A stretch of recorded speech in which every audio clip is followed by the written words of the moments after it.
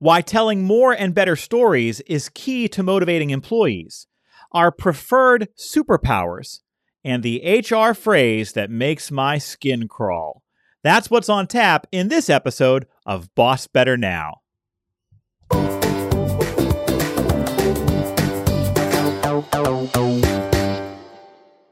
You're listening to Boss Better Now. Please welcome speaker, author, and brisket master, Joe Mull. Welcome to the show, Boss Heroes, and thank you for taking time out of your busy schedule to be with us.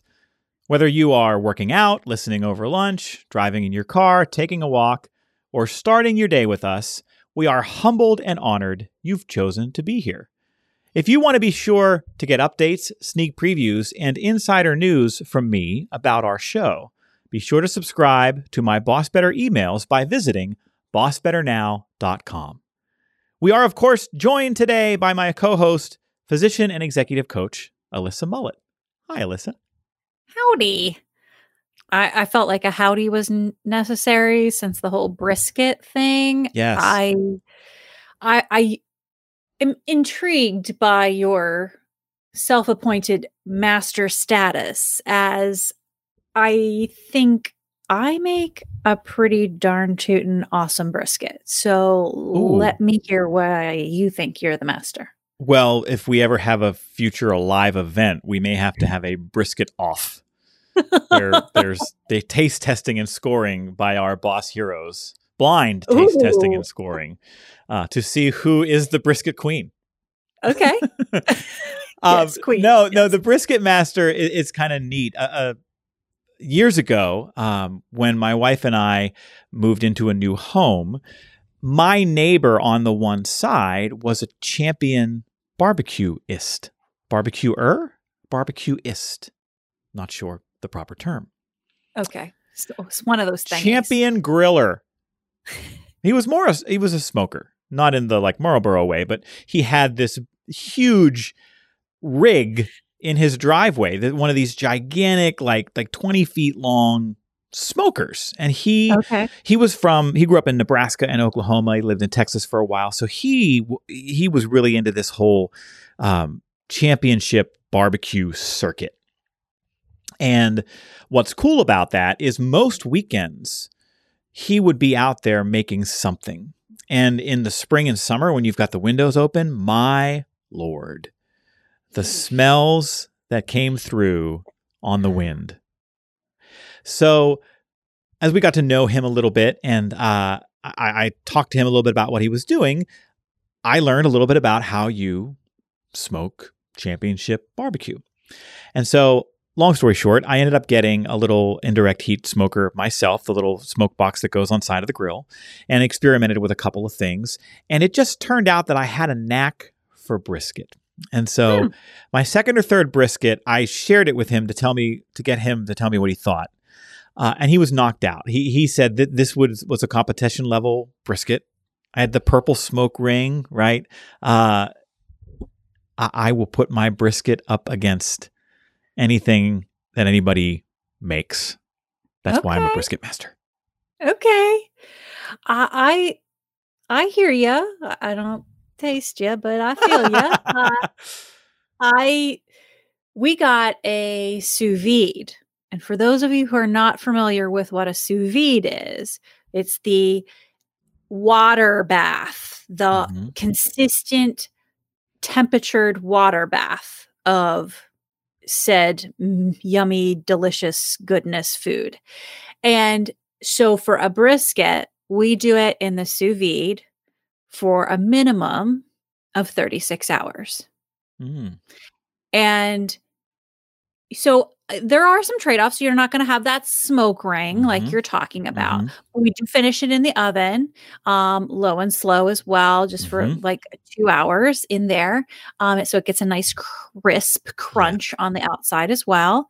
So it's got everything, the crisp crunch outside, and then just so tender, it melts on your tongue. You don't even need to close your mouth around it. You just lay the meat on your tongue and it dissolves itself. That's how soft my brisket is. Yes, that's how it's done right. However, I believe your ability to lay claim to the throne is almost immediately disqualified when your technique for cooking an American barbecue brisket is a French term.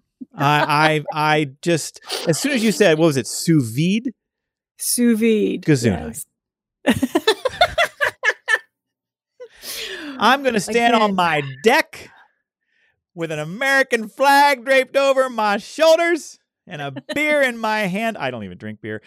And I'm going to make my barbecue Texas-style brisket. And you can take your French method. And I don't know how to finish that phrase. Something. And then go do something with it. Yes. That's right.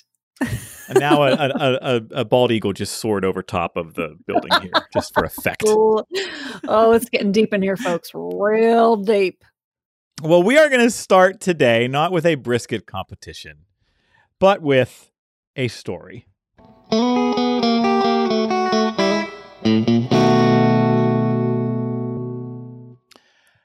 You know how there are days when you think to yourself, I have had just about enough of this job. And you start thinking about a plan B. But you're so done with being tired and stressed and unappreciated at work that you decide your plan B should be the easiest, most mindless gig you can think of. For as long as I can remember, I've always said that my fallback job, my plan B, the job I'd go and get when I've got nothing left to give, is ticket taker at the movie theater. I mean, come on, that's a pretty sweet gig, right? First, I would be in the air conditioning all summer long. Second, I figure you probably get to see movies and eat popcorn a lot, and that's pretty great. And third, I mean, talk about job security. Nothing's going to kill that industry. I mean, what could possibly happen that would, close down all the movie theaters? But the main reason that job appeals to me is because as I see it, it requires no thought at all. Rip on your left. Rip on your left. Rip on your left. So that's my plan. When I am done with thinking, and I just want to coast with the minimum amount of thought and effort possible, I'm going to tear tickets at the movie theater. In fact, the only thing that can mess up my plan is if I get a boss who insists on maximum effort and who is committed to telling me stories about why my work matters. Because those two things together won't let me coast. Those two things together will actually make me try. You see, we know that people perform at work when they believe that their work makes a difference in the lives of others. When bosses tell stories that tie the tasks and duties of someone's job to a powerful purpose that stirs the soul, people don't coast. They don't just go through the motions. In fact, I would argue that storytelling can be used to tie any job, anywhere, to a powerful purpose, even the ticket taker at the movie theater. Would you like to know how? If I were running a movie theater and I hired you to be my ticket taker, I would tell you little stories again and again that point to the one big story about why your work matters so very much. Shortly after you started working for me, I'd call you into my office and I would ask you this question. Hey, who do you know that has been married for a really long time? Now, you might cite your parents or your grandparents or maybe some neighbors. And whenever you tell me who you're thinking of, I'm going to give you an interesting piece of homework. Hey, can you do me a favor? Would you call them up and ask them about their first date and then come back and tell me as much as you can about it? Now, when you go and ask this long married couple about their first date, you're probably going to get a really sweet story filled with detailed memories of where they went and what they wore and all the feelings. And when you come back to me and pass along what you heard, I'm going to ask you a follow-up question. Isn't it remarkable that they can remember so many details about a night that happened so long ago? I mean, most of us can't remember what we had for lunch yesterday.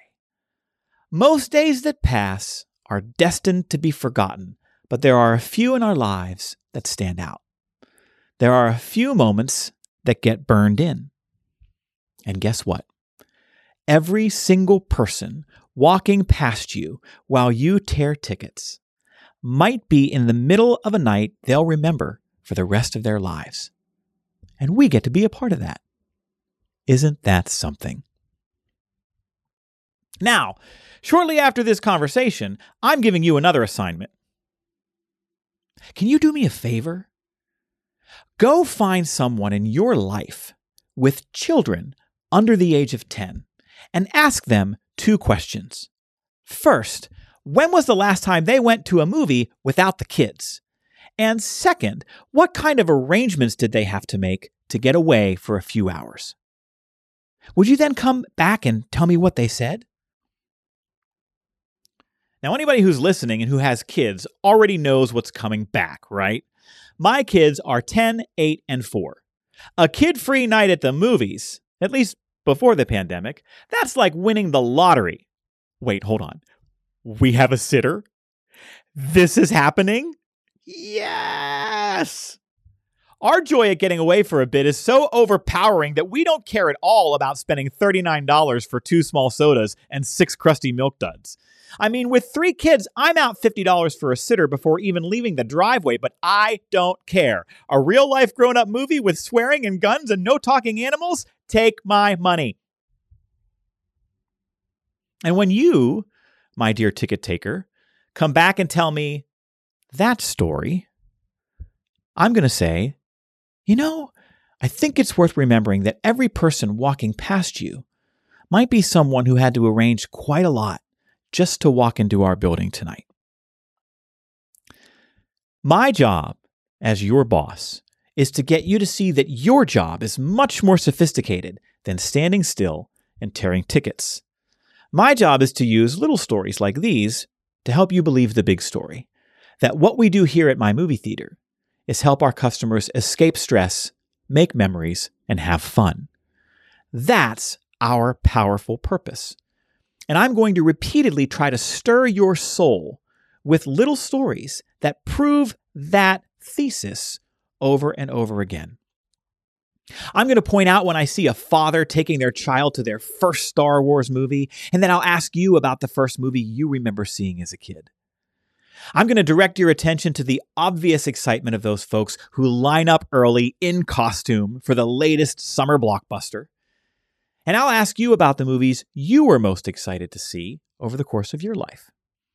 I'll point out how affected and emotional our guests are after walking out of the latest Oscar-nominated tearjerker. And then I'll ask you about the most recent movie you saw that made you really feel something. Along the way, I'm going to answer any question you ask at work, not by citing policy or regulations or organizational directives, but by telling you the story of how the policy or regulation or directive impacts real people. I will find a way to connect my answer to your question to our larger cause of helping our customers escape stress, make memories, and have fun. And I'm going to do this, use these little stories to tell the big story of our purpose, because it is the only way I'm going to get you to try when you're tired, or get you to come to work when you'd rather not, or get you to, at a minimum, just bring a higher quality energy to the interactions you have with those around you. And right now, when so many are exhausted, when so many have been going at 10,000 RPMs for so long, and with no end in sight, this is what they need from you, their boss, to get through the day. They need you to connect the dots. They need you to point out all the ways their work makes a difference in the lives of others. So point it out. Tell every story you can think of, big and small. That is how you become an inspirational boss and motivate employees. It's not because you tell a good story. It's because the story you tell is about how they truly make a difference. Now, from time to time on the podcast, I've made the decision to share things that I use from the stage. And what I just shared with you is a segment that I've used in keynotes and sometimes in workshops to talk about how important it is that bosses develop the skill of storytelling. And so let me bring Alyssa back in. And thank you, Alyssa, for letting me do all of that and take that much time with it. What did you hear, and why is storytelling such an important skill for bosses? Folks, I don't, if you're not on YouTube and you didn't just see me like sit back up in my chair because I got moved by the master at work. Stop. No, true. I mean, this is why you are so dang good at what you do. Joe is a master storyteller. And I know you were as moved by that as I was, as impacted as I was. And that can also be intimidating because we're not you, Joe, right? Mm-hmm. But you just said it at the end. Tell the stories, both big and small, because that is the connection that we all crave, that we all truly, deeply desire to connect us to that higher purpose, to connect us to that higher cause. That's our commitment. That's where that grows. That's where I know that you care about me as an employee when you take the time to tell me that story. Storytelling is a magnificently powerful tool that bosses can use. You might not think that you have the stories to tell. Listen again to Joe's story. You have stories to tell too. Stories that can connect you and connect your team to that higher sense of purpose, that higher cause, and create that connection that everyone so badly needs. Wonderfully said, my friend. And thank you for the kind words. I am humbled by your praise. Truly. Thank you for that. And here's the good news. Nobody needs to be a master storyteller to connect the dots between even the most mundane tasks and duties of someone's job and the difference they make in the lives of others. The only thing you have to do is be intentional about pointing out those stories, because those stories are there. They live in the day-to-day experiences of the people who report to you. Ask somebody, tell me about something that happened this month at work that you're really proud of. Tell me about something you did that you really believe was helpful to somebody else. And when they tell you that story, I want you to blow it up bigger. And what I mean by that is, if a member of your team stayed late to help a customer that couldn't get through the door by closing time, and they tell you that, take a moment to go a little bit bigger and ask, boy, how do you think that person felt, knowing that they didn't have to go another day with the same problem? Imagine what their sleep was like that night. Imagine the relief they must have felt when they found out you were going to squeeze them in. We can talk about the difference that people make in the lives of others as being, I squeezed in a late appointment at the end of the day, but that's not it. That was the action. The impact was the emotional relief that you created for another person. That's the story. You just have to shine a light on it. You don't need to know what the stories are. You just need to blow them up a little bit from time to time so that people can see the emotional payoff of their actions. All hail. I'd clap if it wouldn't be assaulting to the earballs right now. Well, we're going to keep talking about this. And let me shout out a great book, a great resource for you to check out with regard to storytelling. Kendra Hall is a fellow professional speaker. She's written a fantastic book called Stories That Stick. And she is an expert in storytelling. And she has spent the past few years talking about the power of storytelling and why storytelling is such an important skill for us, whatever our jobs are, whatever our roles are, to develop. And so we will link to that book in the show notes for this episode over at bossbetternowpodcast.com if you want to check that out. And we would love to know what you think. Leave a comment under this episode on our podcast webpage, bossbetternowpodcast.com, or head over to the Boss Better Now Facebook page where you can leave comments, ask questions, suggest ideas for the show, and more. And so now we arrive at our camaraderie question of the week. Bosses build camaraderie on teams by making it easier for people to find things in common with each other. That's why every week we give you a question that you can use at meetings, in huddles, when you gather people together, to facilitate connection and build camaraderie. And so this week's camaraderie question of the week is about superpowers. Alyssa, if you could grant yourself one superpower, what would it be and why? Okay. Well, it so happens that this coincides with we're letting our son watch some superhero movies for the first time. So this is top of the mind. There's so many choices. But what comes to my mind, I don't know, maybe I'm ever the dork. I don't know. But I think, okay, well, I could think of some kind of physical strength thing or some kind of something, but I could train myself to be like a warrior goddess. It's possible. I'm not saying I'm, there yet. But you mean in terms of strength and stamina and physique and yeah, okay. Absolutely. I could try to think about some kind of mental aptitude that I stopping time or something like that. That might be kind of cool. But I feel like I might turn evil if I did something like that. Right. I could be swayed to the dark side pretty easily with power like that. So I know myself enough to not trust myself with that, which leads me to my answer. You've put some thought into this.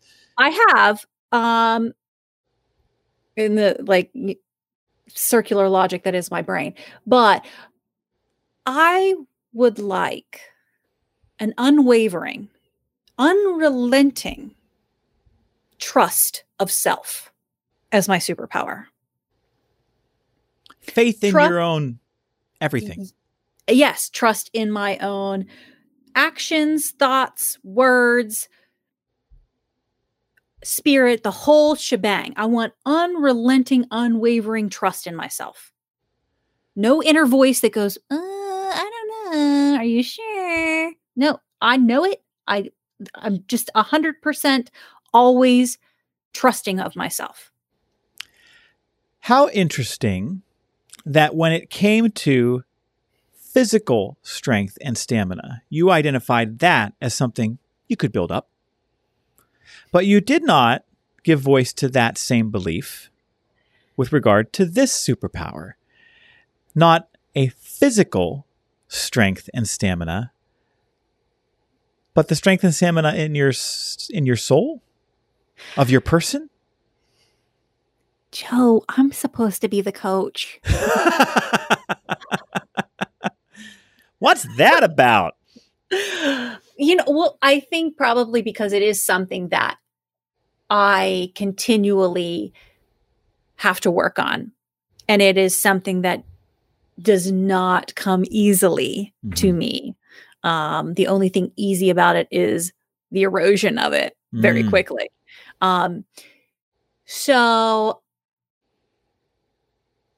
but you're absolutely right. The parallels are, I can still work hard. I am working hard every day to maintain that level of trust within myself, to grow it, to fuel it.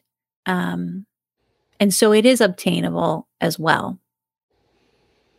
Maybe that's my superpower, is being able to then believing that it's possible. Yes, that hope and that possibility of self. Yes. Well, I know you've talked about this a little bit on some previous episodes about your inner critic, about the ways in which you are hard on yourself with that inner voice. I know that resonates with so many folks who listen to our podcast. I know that it takes an incredible amount of courage to sit in a box on a YouTube recording and be vulnerable and be willing to let that vulnerability be shared with the entire world as this podcast continues to gain an audience.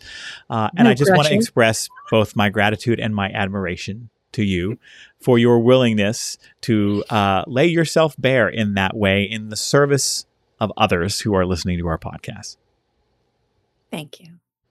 Well, okay. So now, super coach, what is your superpower other than just being an amazing storyteller and coacher of me? So this something that happened to me before is happening to me again, which is where when you lay my desired superpower up against another person's, I am small and selfish. Because after giving it some thought, I've decided that the superpower I want is Jedi mind control.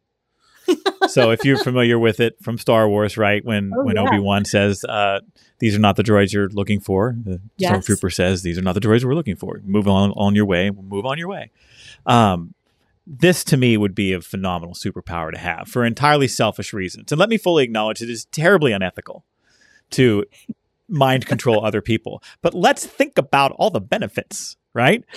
First of all, you call for a doctor's appointment. They answer the phone and you say, you can see me at my earliest convenience. We can see you at your earliest convenience. You go to a restaurant and you say, how long's the wait? And when they open their mouth to answer, you say, we can seat you right away. And they go, we can seat you right away.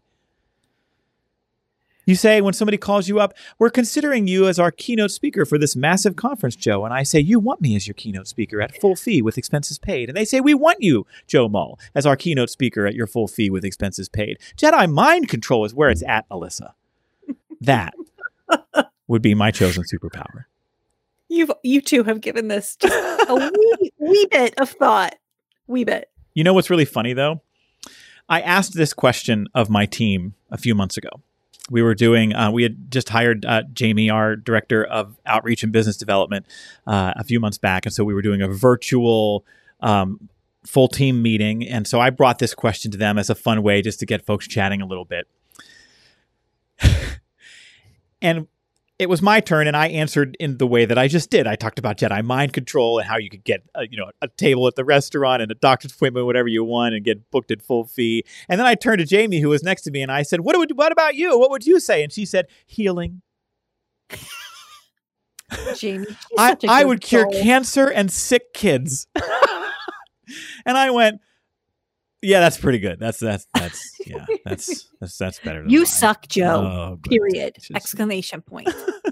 So of course, when you show up with, I want to banish my inner critic and be, more trusting in myself, and I'm like, yeah, but I can get a doctor's appointment whenever I want. I mean, that's pretty selfish by comparison. But it's all this is the yin and the yang. This is why it works. This is why this works. Yeah.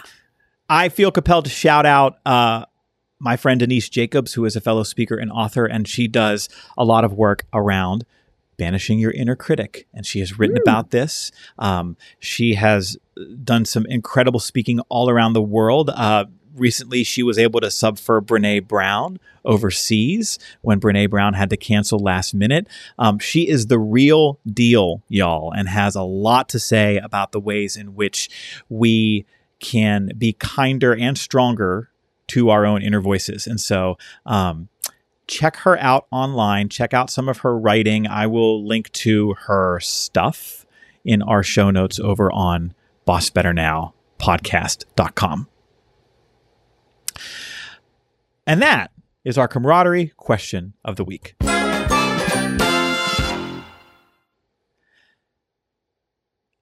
For our final segment today, I have something that I want to implore leaders everywhere to stop saying. And I think this could end up being a recurring segment, just a recurring segment that we call Stop It.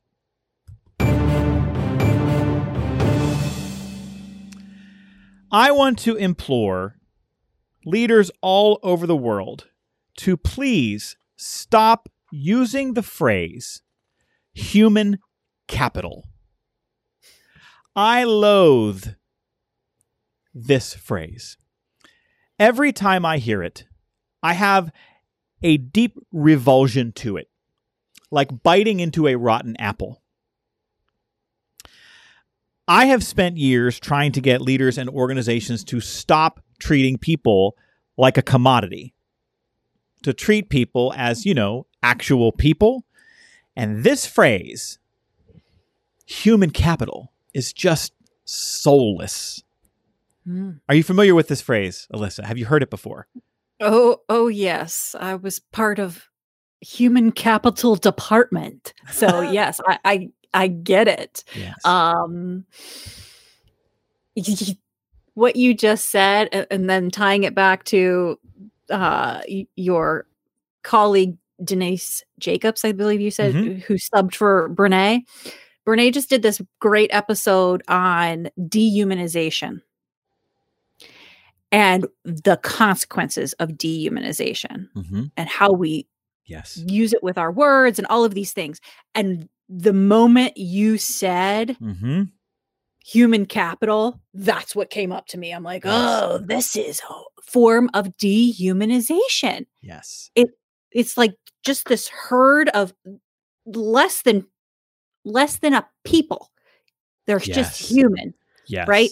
And maybe not even that, because capital is like an asset. It's like transient. It's, could be bought, sold, blah, blah, blah, blah, blah. It's a transaction. Yes. And that is not what people are. Well, first of all, we will link to that episode of Brene Brown's podcast in our show notes over at Boss Better Podcast, bossbetternowpodcast.com. Let me get that right, bossbetternowpodcast.com, so that if you want to check out that full episode, you can.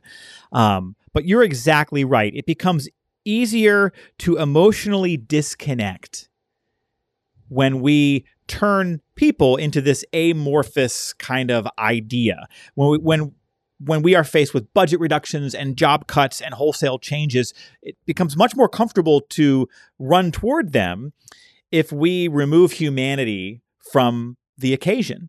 I am all for doing away with any and all labels that take us from micro to macro, right? You know what term we should use instead of human capital? How about Jim? Betty? How about first names?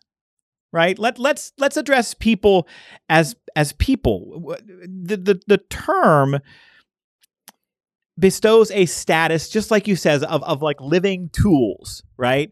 Of assets, not in the meaning of being essential, but as belongings, as goods, as a commodity. And I actually, in knowing that I was going to talk about this, I decided to look it up to figure out where that term came from. And because it's evolved in a way that just stinks. And actually, the term human capital was first used by economists in the 60s to discuss the skills and qualities that constitute a worker's economic value. So they were recognizing that the economy is driven by knowledge and service industries, and there's a need for personality and education and expertise, and those are at a premium at the time. And so they were encouraging organizations to make an investment in human capital. For those listening, I made air quotes around investment in human capital. And over time, I think a lot of organizations embraced the term as a way to say we are putting our people at the center of everything we do. We care about talent. We care about effort. We care about expertise, and everybody is special. But man, this has just evolved in such a way that is not how it is experienced, right? We end up using language that creates this amorphous pool of us versus them. There's leadership, and then there's the human capital, and it's all the other folks. And when people are described that way, I think it sends a signal to them that everyone's replaceable. Mm-hmm. Absolutely. I don't know that I have anything more of value that I could say than you have more strongly worded it. I understand its genesis. I thank you for that information. I think knowing that and knowing that those words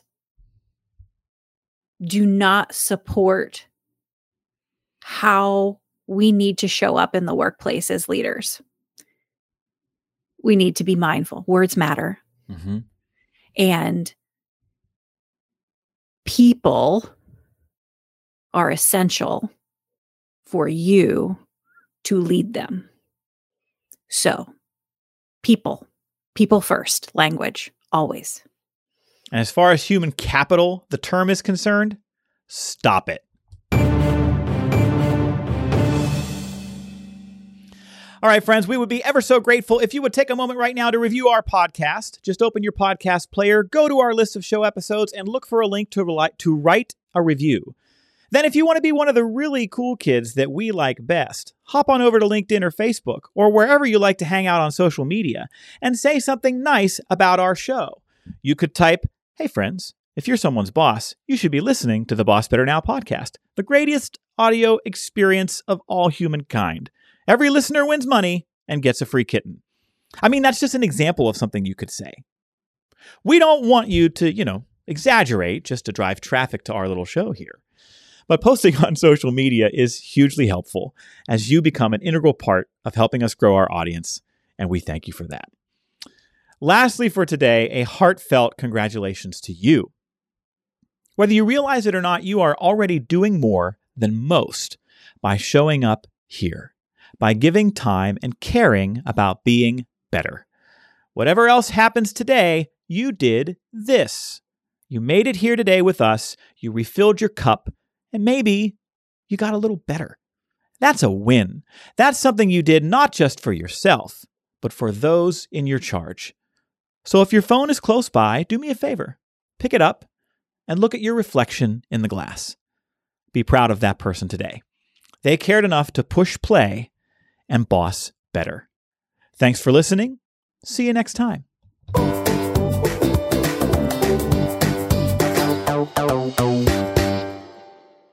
This show is sponsored by Joe Mall and Associates. Remember, commitment comes from better bosses. Visit joemall.com today. Hello, Boss Heroes. Are you planning a conference, meeting, or event? Why not invite our own Joe Mall to be your keynote speaker? Joe speaks and writes about commitment in the workplace in a way that is funny, powerful, and captivating.